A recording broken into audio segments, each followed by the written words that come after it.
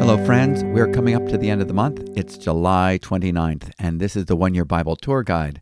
This is our 210th day of our journey reading through the Bible in a year, and we have seen a lot and have had the benefit of having the light of the New Testament shining on the Old Testament. St. Augustine, who lived from 354 A.D. to 430 A.D., is known to have said that the New Testament in the Old is concealed, and the Old is by the New revealed.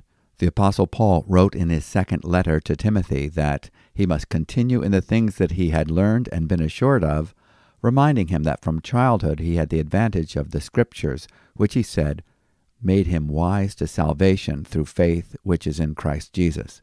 And this is certainly what we have learned, and if not yet, perhaps today, you will gain that wisdom found in every book of the Bible, that salvation is a gift of God's grace offered to those who believe His perfect provision found in the person and work of His Son, Christ Jesus.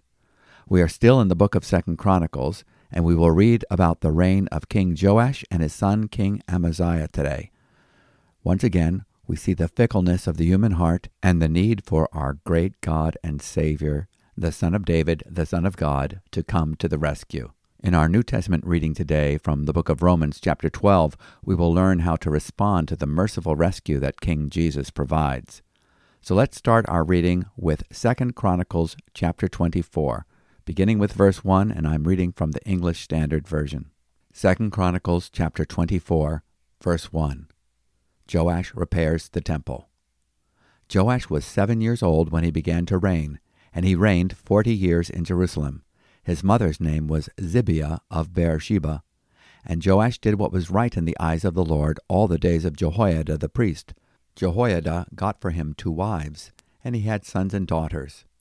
After this, Joash decided to restore the house of the Lord. And he gathered the priests and the Levites, and said to them, "Go out to the cities of Judah, and gather from all Israel money to repair the house of your God from year to year, and see that you act quickly." But the Levites did not act quickly. So the king summoned Jehoiada the chief, and said to him, "Why have you not required the Levites to bring in from Judah and Jerusalem the tax levied by Moses, the servant of the Lord, and the congregation of Israel for the tent of testimony?" For the sons of Athaliah, that wicked woman, had broken into the house of God, and had also used all the dedicated things of the house of the Lord for the Baals. So the king commanded, and they made a chest, and set it outside the gate of the house of the Lord. And proclamation was made throughout Judah and Jerusalem, to bring in for the Lord the tax that Moses the servant of God laid on Israel in the wilderness. And all the princes and all the people rejoiced, and brought their tax, and dropped it into the chest until they had finished. And whenever the chest was brought to the king's officers by the Levites, when they saw that there was much money in it, the king's secretary and the officer of the chief priest would come and empty the chest, and take it and return it to its place. Thus they did day after day, and collected money in abundance. And the king and Jehoiada gave it to those who had charge of the work of the house of the Lord, and they hired masons and carpenters to restore the house of the Lord, and also workers in iron and bronze to repair the house of the Lord. So those who were engaged in the work labored, and the repairing went forward in their hands, and they restored the house of God to its proper condition and strengthened it. And when they had finished, they brought the rest of the money before the king and Jehoiada, and with it were made utensils for the house of the Lord, both for the service and for the burnt offerings, and dishes for incense, and vessels of gold and silver. And they offered burnt offerings in the house of the Lord regularly all the days of Jehoiada. But Jehoiada grew old and full of days, and died. He was 130 years old at his death, and they buried him in the city of David among the kings, because he had done good in Israel and toward God and his house.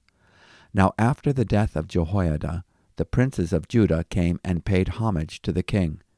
Then the king listened to them, and they abandoned the house of the Lord, the God of their fathers, and served the Asherim and the idols. And wrath came upon Judah and Jerusalem for this guilt of theirs. Yet he sent prophets among them to bring them back to the Lord. These testified against them, but they would not pay attention. Then the Spirit of God clothed Zechariah the son of Jehoiada the priest, and he stood above the people and said to them, Thus says God, Why do you break the commandments of the Lord so that you cannot prosper? Because you have forsaken the Lord, he has forsaken you. But they conspired against him, and by command of the king they stoned him with stones in the court of the house of the Lord. Thus Joash the king did not remember the kindness that Jehoiada, Zechariah's father, had shown him, but killed his son. And when he was dying, he said, May the Lord see and avenge. At the end of the year, the army of the Syrians came up against Joash. They came to Judah and Jerusalem and destroyed all the princes of the people from among the people, and sent all their spoil to the king of Damascus. Though the army of the Syrians had come with few men, the Lord delivered into their hand a very great army, because Judah had forsaken the Lord, the God of their fathers. Thus they executed judgment on Joash. When they had departed from him, leaving him severely wounded, his servants conspired against him because of the blood of the son of Jehoiada the priest, and killed him on his bed. So he died, and they buried him in the city of David, but they did not bury him in the tombs of the kings. Those who conspired against him were Zabad, the son of Shimeath the Ammonite, and Jehozabad, the son of Shimrith the Moabite. Accounts of his sons and of the many oracles against him, and of the rebuilding of the house of God, are written in the story of the book of the kings. And Amaziah his son reigned in his place. Chapter 25. Amaziah reigns in Judah. Amaziah was 25 years old when he began to reign, and he reigned 29 years in Jerusalem. His mother's name was Jehoiadan of Jerusalem. And he did what was right in the eyes of the Lord, yet not with a whole heart. And as soon as the royal power was firmly his, he killed his servants who had struck down the king his father. But he did not put their children to death, according to what is written in the law in the book of Moses, where the Lord commanded, Fathers shall not die because of their children, nor children die because of their fathers, but each one shall die for his own sin. Then Amaziah assembled the men of Judah, and set them by fathers' houses under commanders of thousands and of hundreds for all Judah and Benjamin. He mustered those 20 years old and upward, and found that they were 300,000 choice men, fit for war, able to handle spear and shield. He hired also 100,000 mighty men of valor from Israel, and for 100 talents of silver. But a man of God came to him and said, O king, do not let the army of Israel go with you, for the Lord is not with Israel, with all these Ephraimites. But go, act, be strong for the battle. Why should you suppose that God will cast you down before the enemy? For God has power to help or to cast down. And Amaziah said to the man of God, But what shall we do about the 100 talents that I have given to the army of Israel?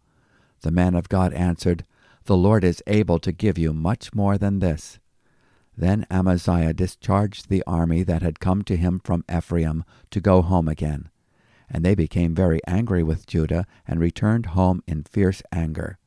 But Amaziah took courage, and led out his people, and went to the valley of Salt, and struck down 10,000 men of Seir. The men of Judah captured another 10,000 alive, and took them to the top of a rock, and threw them down from the top of the rock, and they were all dashed to pieces. But the men of the army whom Amaziah sent back, not letting them go with him to battle, raided the cities of Judah, from Samaria to Beth-horon, and struck down 3,000 people in them, and took much spoil. After Amaziah came from striking down the Edomites, he brought the gods of the men of Seir, and set them up as his gods, and worshipped them, making offerings to them. Therefore the Lord was angry with Amaziah, and sent to him a prophet, who said to him, Why have you sought the gods of a people who did not deliver their own people from your hand? But as he was speaking, the king said to him, Have we made you a royal counselor? Stop. Why should you be struck down? So the prophet stopped, but said, I know that God has determined to destroy you, because you have done this and have not listened to my counsel. Then Amaziah king of Judah took counsel and sent to Joash the son of Jehoahaz, son of Jehu, king of Israel, saying, Come, let us look one another in the face. And Joash the king of Israel sent word to Amaziah king of Judah, A thistle on Lebanon sent to a cedar on Lebanon, saying, Give your daughter to my son for a wife. And a wild beast of Lebanon passed by and trampled down the thistle. You say, See, I have struck down Edom, and your heart has lifted you up in boastfulness. But now stay at home. Why should you provoke trouble so that you fall, you and Judah with you? But Amaziah would not listen, for it was of God, in order that he might give them into the hand of their enemies, because they had sought the gods of Edom. So Joash king of Israel went up, and he and Amaziah king of Judah faced one another in battle at Bethshemesh, which belongs to Judah. And Judah was defeated by Israel, and every man fled to his home.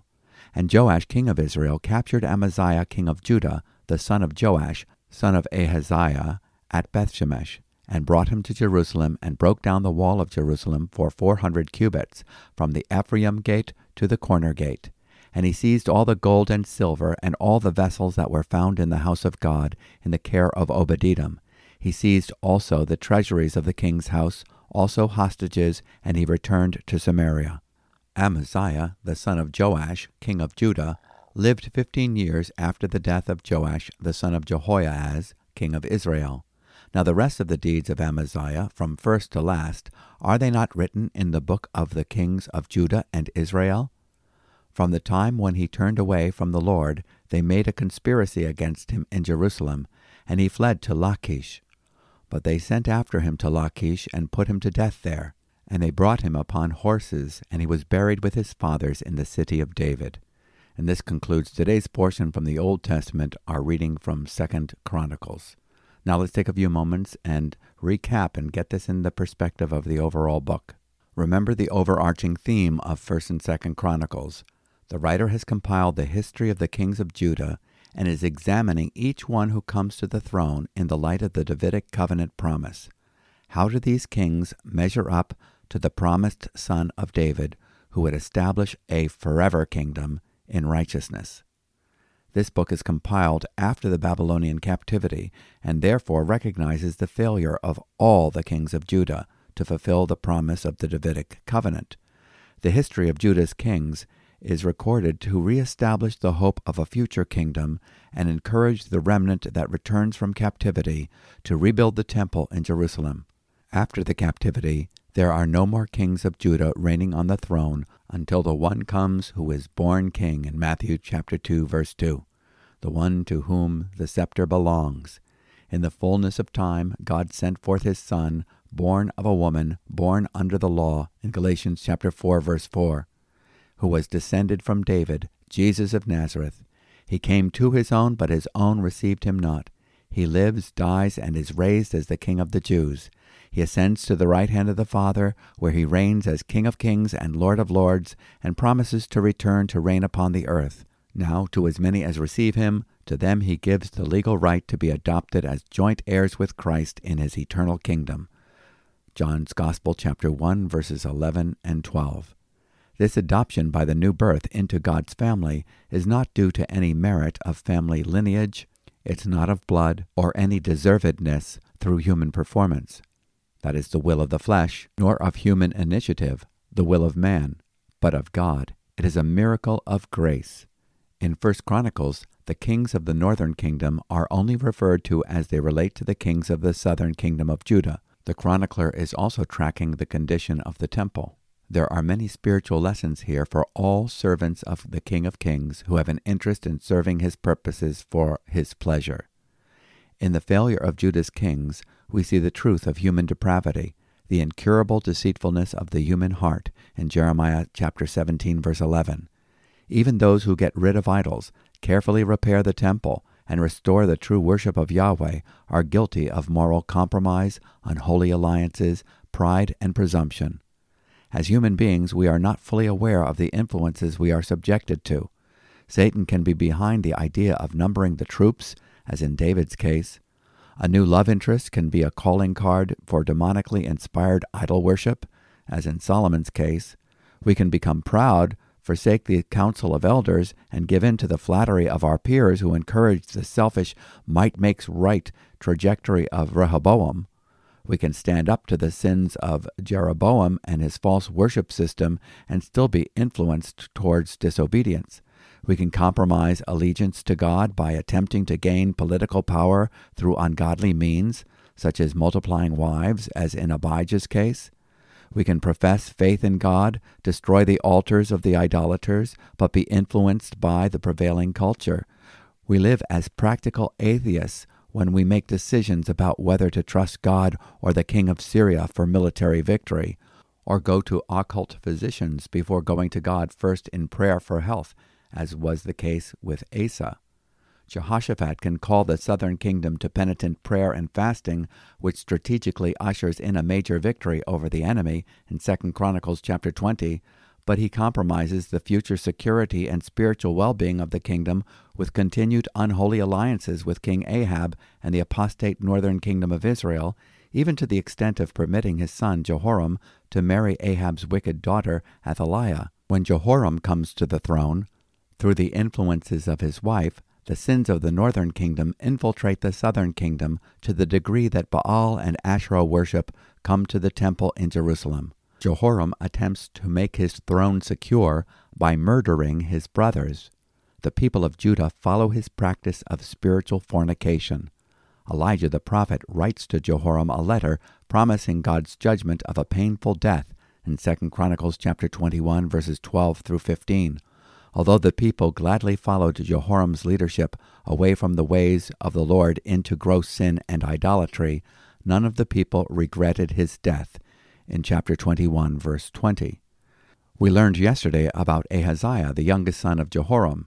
He reigned for 1 year only, during which he was completely under the evil influence of his mother Athaliah, the widow of Jehoram and daughter of Ahab. After Ahaziah is wounded in battle, he is killed by Jehu. There was no one in the house of Ahaziah powerful enough to retain the kingdom, in chapter 22, verse 9. Therefore Athaliah, the daughter of the wicked king Ahab of Israel, becomes the one and only queen in the history of Judah. Athaliah does everything in her own power to secure her position. She slaughters, or so she thinks, the whole royal family of the house of Judah. Jehoiada, a prominent priest, and his wife Jehoshaphat, daughter of King Jehoram and sister of Ahaziah, successfully rescued their infant nephew Joash, son of Ahaziah. They stow him away in the temple, while Athaliah went on her rampage, killing all the male Davidic heirs to the throne. They patiently nurture him for 6 years under the shelter of the temple.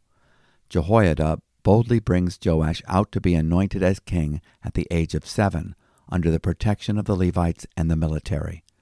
When Athaliah hears the people cheering at the young child's coronation, she shouts, "Treason, treason," not aware of her own treason against the God who created heaven and earth, the true king of the nation. Jehoiada orders her death. Joash does what is right in the eyes of the Lord during the days of Jehoiada. Jehoiada was a godly but unappreciated influence in Joash's life. Joash recognizes the need to repair the temple in Jerusalem. Athaliah's children had desecrated it, using its sacred objects for the worship of Baal. The king commanded the Levites to implement the temple tax required by the law of Moses and to raise funds for the repair of the temple. The goal was to restore the temple to its original purpose and design. The work of Christ, as he builds his church to be his dwelling place through the Spirit, is purposed to restore humanity to its original design. Jehoiada dies at the age of 130. Without his godly influence, King Joash and the people turn away from the Lord and worship the Ugaritic mother goddess, Asherah, and the idols of neighboring countries. They abandoned the house of the Lord, the God of their fathers, and served the Asherim and the idols. So wrath came upon Judah and Jerusalem for this their guilt, in 2 Chronicles chapter 24, verse 18. When Jehoiada's son, the prophet Zechariah, pronounces judgment upon Joash and the people of Judah for their disobedience to the Lord's commands, they stone Zechariah to death in the courtyard of the temple, in 2 Chronicles chapter 24, verse 21. This prophet, Zechariah, is remembered by the Lord Jesus Christ, who indicted the Jewish leaders in Jerusalem, highlighting their track record of blood guiltiness for murdering prophets. Jesus said, "Therefore, behold, I am sending you prophets and wise men and scribes. Some of them you will kill and crucify, and some of them you will scourge in your synagogues and persecute from city to city, so that upon you may fall the guilt of all the righteous blood shed on earth, from the blood of righteous Abel to the blood of Zechariah the son of Berechiah, whom you murdered between the temple and the altar." Matthew chapter 23, verses 34 and 35. Remember that Genesis is the first book in the Hebrew Bible, and 2 Chronicles is the last. Therefore, Jesus is referencing the entire recorded history in the Old Testament, the Hebrew Bible known as the Tanakh, of the martyrdoms of those who bore the testimony of having a right relationship with God through faith in the message of Christ. So here's today's theme. Be aware of godly and ungodly influences in your life. Appreciate the good influences. Sadly, Joash, who survived the slaughter of his family members due to the faithfulness of Jehoiada and his wife, did not appreciate fully or even remember the personal sacrifice and godly nurture they had provided. Joash murders the son of the man who not only saved his life from death, but had kept him on the right track for many years. Thus Joash the king did not remember the kindness which his father Jehoiada had shown him, but he murdered his son, and as he died he said, "May the Lord see and avenge." 2 Chronicles chapter 24, verse 22. The Lord does bring judgment upon Joash. A small band of Syrians, otherwise known as Arameans, are able to plunder the city of Jerusalem, kill the leaders, and send the spoil to the king of Damascus. 2 Chronicles chapter 24, verses 23 and 25. Joash is left severely wounded. His officials conspired against him for killing Zechariah and murdered him in his bed, in 2 Chronicles chapter 24, verse 25. Joash's son, Amaziah, at the age of 25, succeeds his father and reigns for 29 years. He did right in the sight of the Lord, yet not with a whole heart. 2 Chronicles chapter 25, verse 2. He unwisely hired 100,000 fighting men from Israel for 100 talents of silver. When the prophet told Amaziah that these mercenaries must not march with them or they would be defeated, Amaziah complains about money wasted. Amaziah said to the man of God, "But what shall we do for the 100 talents which I have given to the troops of Israel?" And the man of God answered, "The Lord has much more to give you than this." We so easily rationalize our failure to do what God says because we fear that it will cost us. Believe me, disobedience is far more costly. And remember, the Lord has much more to give you than you stand to lose. Amaziah submitted to the prophet, dismissed the hired troops, and was given the victory over the men of Seir. The dismissed Israelite troops are angry and kill 3,000 people of Judea. Amaziah also brings back the idols from Seir and sets them up as his own gods. He brings back the gods of his defeated foes. Another prophet confronts Amaziah's idolatry and warns him of impending judgment. God's punishment will follow with the defeat of Judah by Israel. When Amaziah asks to meet King Jehoash of Israel face to face in battle, he responds with a parable, warning him that his proud ambitions exceed his ability. Amaziah does not listen and is defeated when he faces Israel in battle. King Jehoash of Israel captures Amaziah, king of Judah, destroys Jerusalem's walls, and takes the gold and silver articles from the temple and palace treasures. Now let's move on to our New Testament reading from Paul's letter to the Romans, chapter 12. We will begin reading from verse 1. "I appeal to you, therefore, brothers, by the mercies of God, to present your bodies as a living sacrifice, holy and acceptable to God, which is your spiritual worship.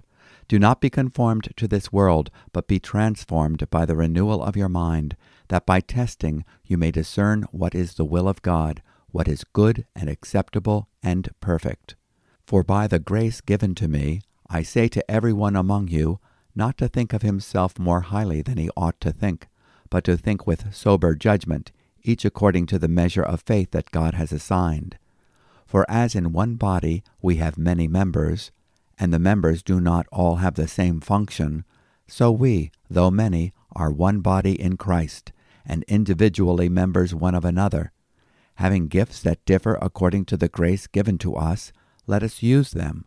If prophecy, in proportion to our faith; if service, in our serving; the one who teaches, in his teaching; the one who exhorts, in his exhortation; the one who contributes, in generosity; the one who leads, with zeal; the one who does acts of mercy, with cheerfulness.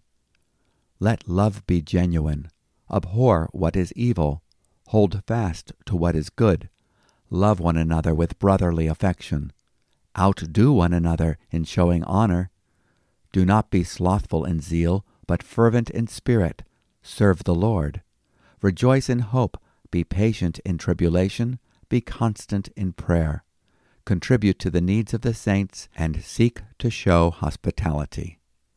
Bless those who persecute you. Bless and do not curse them. Rejoice with those who rejoice. Weep with those who weep. Live in harmony with one another. Do not be haughty, but associate with the lowly. Never be wise in your own sight. Repay no one evil for evil, but give thought to do what is honorable in the sight of all. If possible, so far as it depends on you, live peaceably with all. Beloved, never avenge yourselves, but leave it to the wrath of God. For it is written, "Vengeance is mine, I will repay," says the Lord. To the contrary, if your enemy is hungry, feed him. If he is thirsty, give him something to drink, for by so doing you will heap burning coals on his head. Do not be overcome by evil, but overcome evil with good.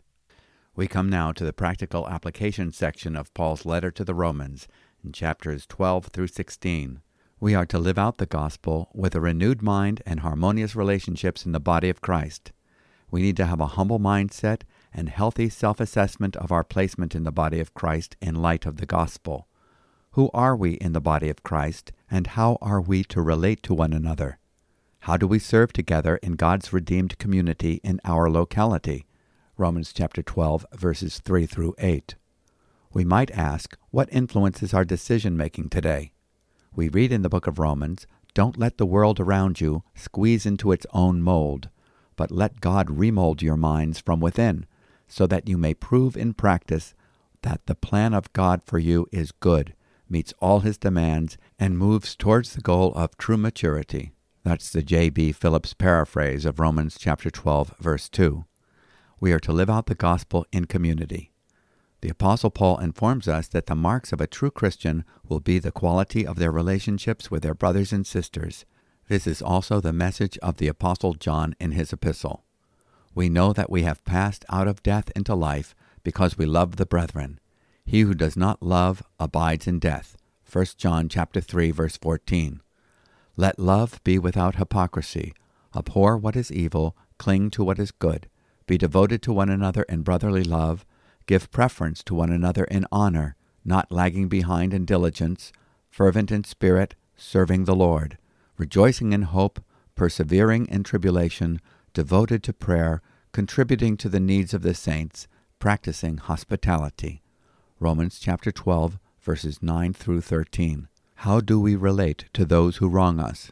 How do we deal with unbelievers who may persecute us? Verses 14 through 20. We are not to retaliate in anger, but we are to leave room for the vengeance of God. Do not be overcome by evil, but overcome evil with good. In verse 21. Let us look for ways we can overcome evil with good today. Now let's go to the Bible's songbook, the book of Psalms. We continue to read Psalm 22 today, beginning with verse 19 through verse 31. But you, O Lord, do not be far off. O you, my help, come quickly to my aid. Deliver my soul from the sword, my precious life from the power of the dog. Save me from the mouth of the lion. You have rescued me from the horns of the wild oxen. I will tell of your name to my brothers. In the midst of the congregation I will praise you. You who fear the Lord, praise him. All you offspring of Jacob, glorify him, and stand in awe of him, all you offspring of Israel. For he has not despised or abhorred the affliction of the afflicted, and he has not hidden his face from him, but has heard when he cried to him. From you comes my praise in the great congregation. My vows I will perform before those who fear him. The afflicted shall eat and be satisfied. Those who seek him shall praise the Lord. May your hearts live forever. All the ends of the earth shall remember and turn to the Lord, and all the families of the nations shall worship before you. For kingship belongs to the Lord, and he rules over the nations. All the prosperous of the earth eat and worship. Before him shall bow all who go down to the dust, even the one who could not keep himself alive. Posterity shall serve him. It shall be told of the Lord to the coming generation. They shall come and proclaim his righteousness to a people yet unborn, that he has done it. It has been said that in Psalm 22, the singer was singing better than he knew. While expressing his own experiences, he was voicing that which would be more fully experienced in our Savior's suffering on the cross. We have insight as to the redeeming sufferings of the Son of God, the forsakenness in verses 1 and 2, the identification with our fallen condition in verse 6, the reproach he suffered in a world of unbelief in verses 6 through 9, for his implicit trust in God in verses 3 through 5. We have insight as to his trust in God the Father from infancy in verses 9 through 10, his suffering the onslaught of demonic oppression in verses 12 through 13, and his precise sufferings on the cross in verses 14 through 18. He makes his prayer request to God, asking for help in verses 19 through 21. But with a heart full of praise, he has certain victory in view in verses 22 through 31. His travail leads to triumph. As we read this psalm, may we also share the Apostle Paul's holy ambition. In Philippians chapter 3, verses 10 and 11, he writes, "That I may know him, and the power of his resurrection, and the fellowship of his sufferings, being conformed to his death, if by any means I may attain to the resurrection of the dead." Our final stop on today's excursion through the Bible will be in the book of Proverbs, chapter 20, verses 8 through 10. A king who sits on the throne of judgment winnows all evil with his eyes. Who can say, "I have made my heart pure, I am clean from my sin"? Unequal weights and unequal measures are both alike an abomination to the Lord. May we do what is pleasing to the eyes of him who sits on the throne, and not trust the faulty measures of doing what is right in our own eyes. Purify our hearts, Lord, and give us the ability to discern and put away evil and injustice. Let's pray together. Father, we thank you for the great restoration work of your Son, who pledged his life to the project of restoring our humanity to your original design. May we truly bring glory to your name. We thank you for those men and women who provide a godly influence in our lives. We thank you for the Jehoiadas in our life who spur us on in our quest to love and serve you with all our hearts. In light of the mercy of the perfect work that you accomplished for us, Lord Jesus, we present our bodies as a living sacrifice. You have brought us from death to life, and now enable us to resist the pressure of being conformed to this world's mold, but instead enable us to be transformed through the renewing of our minds. Holy Spirit, take the word we have read today and enable us to live it out, individually and in community. In Jesus' name we ask it.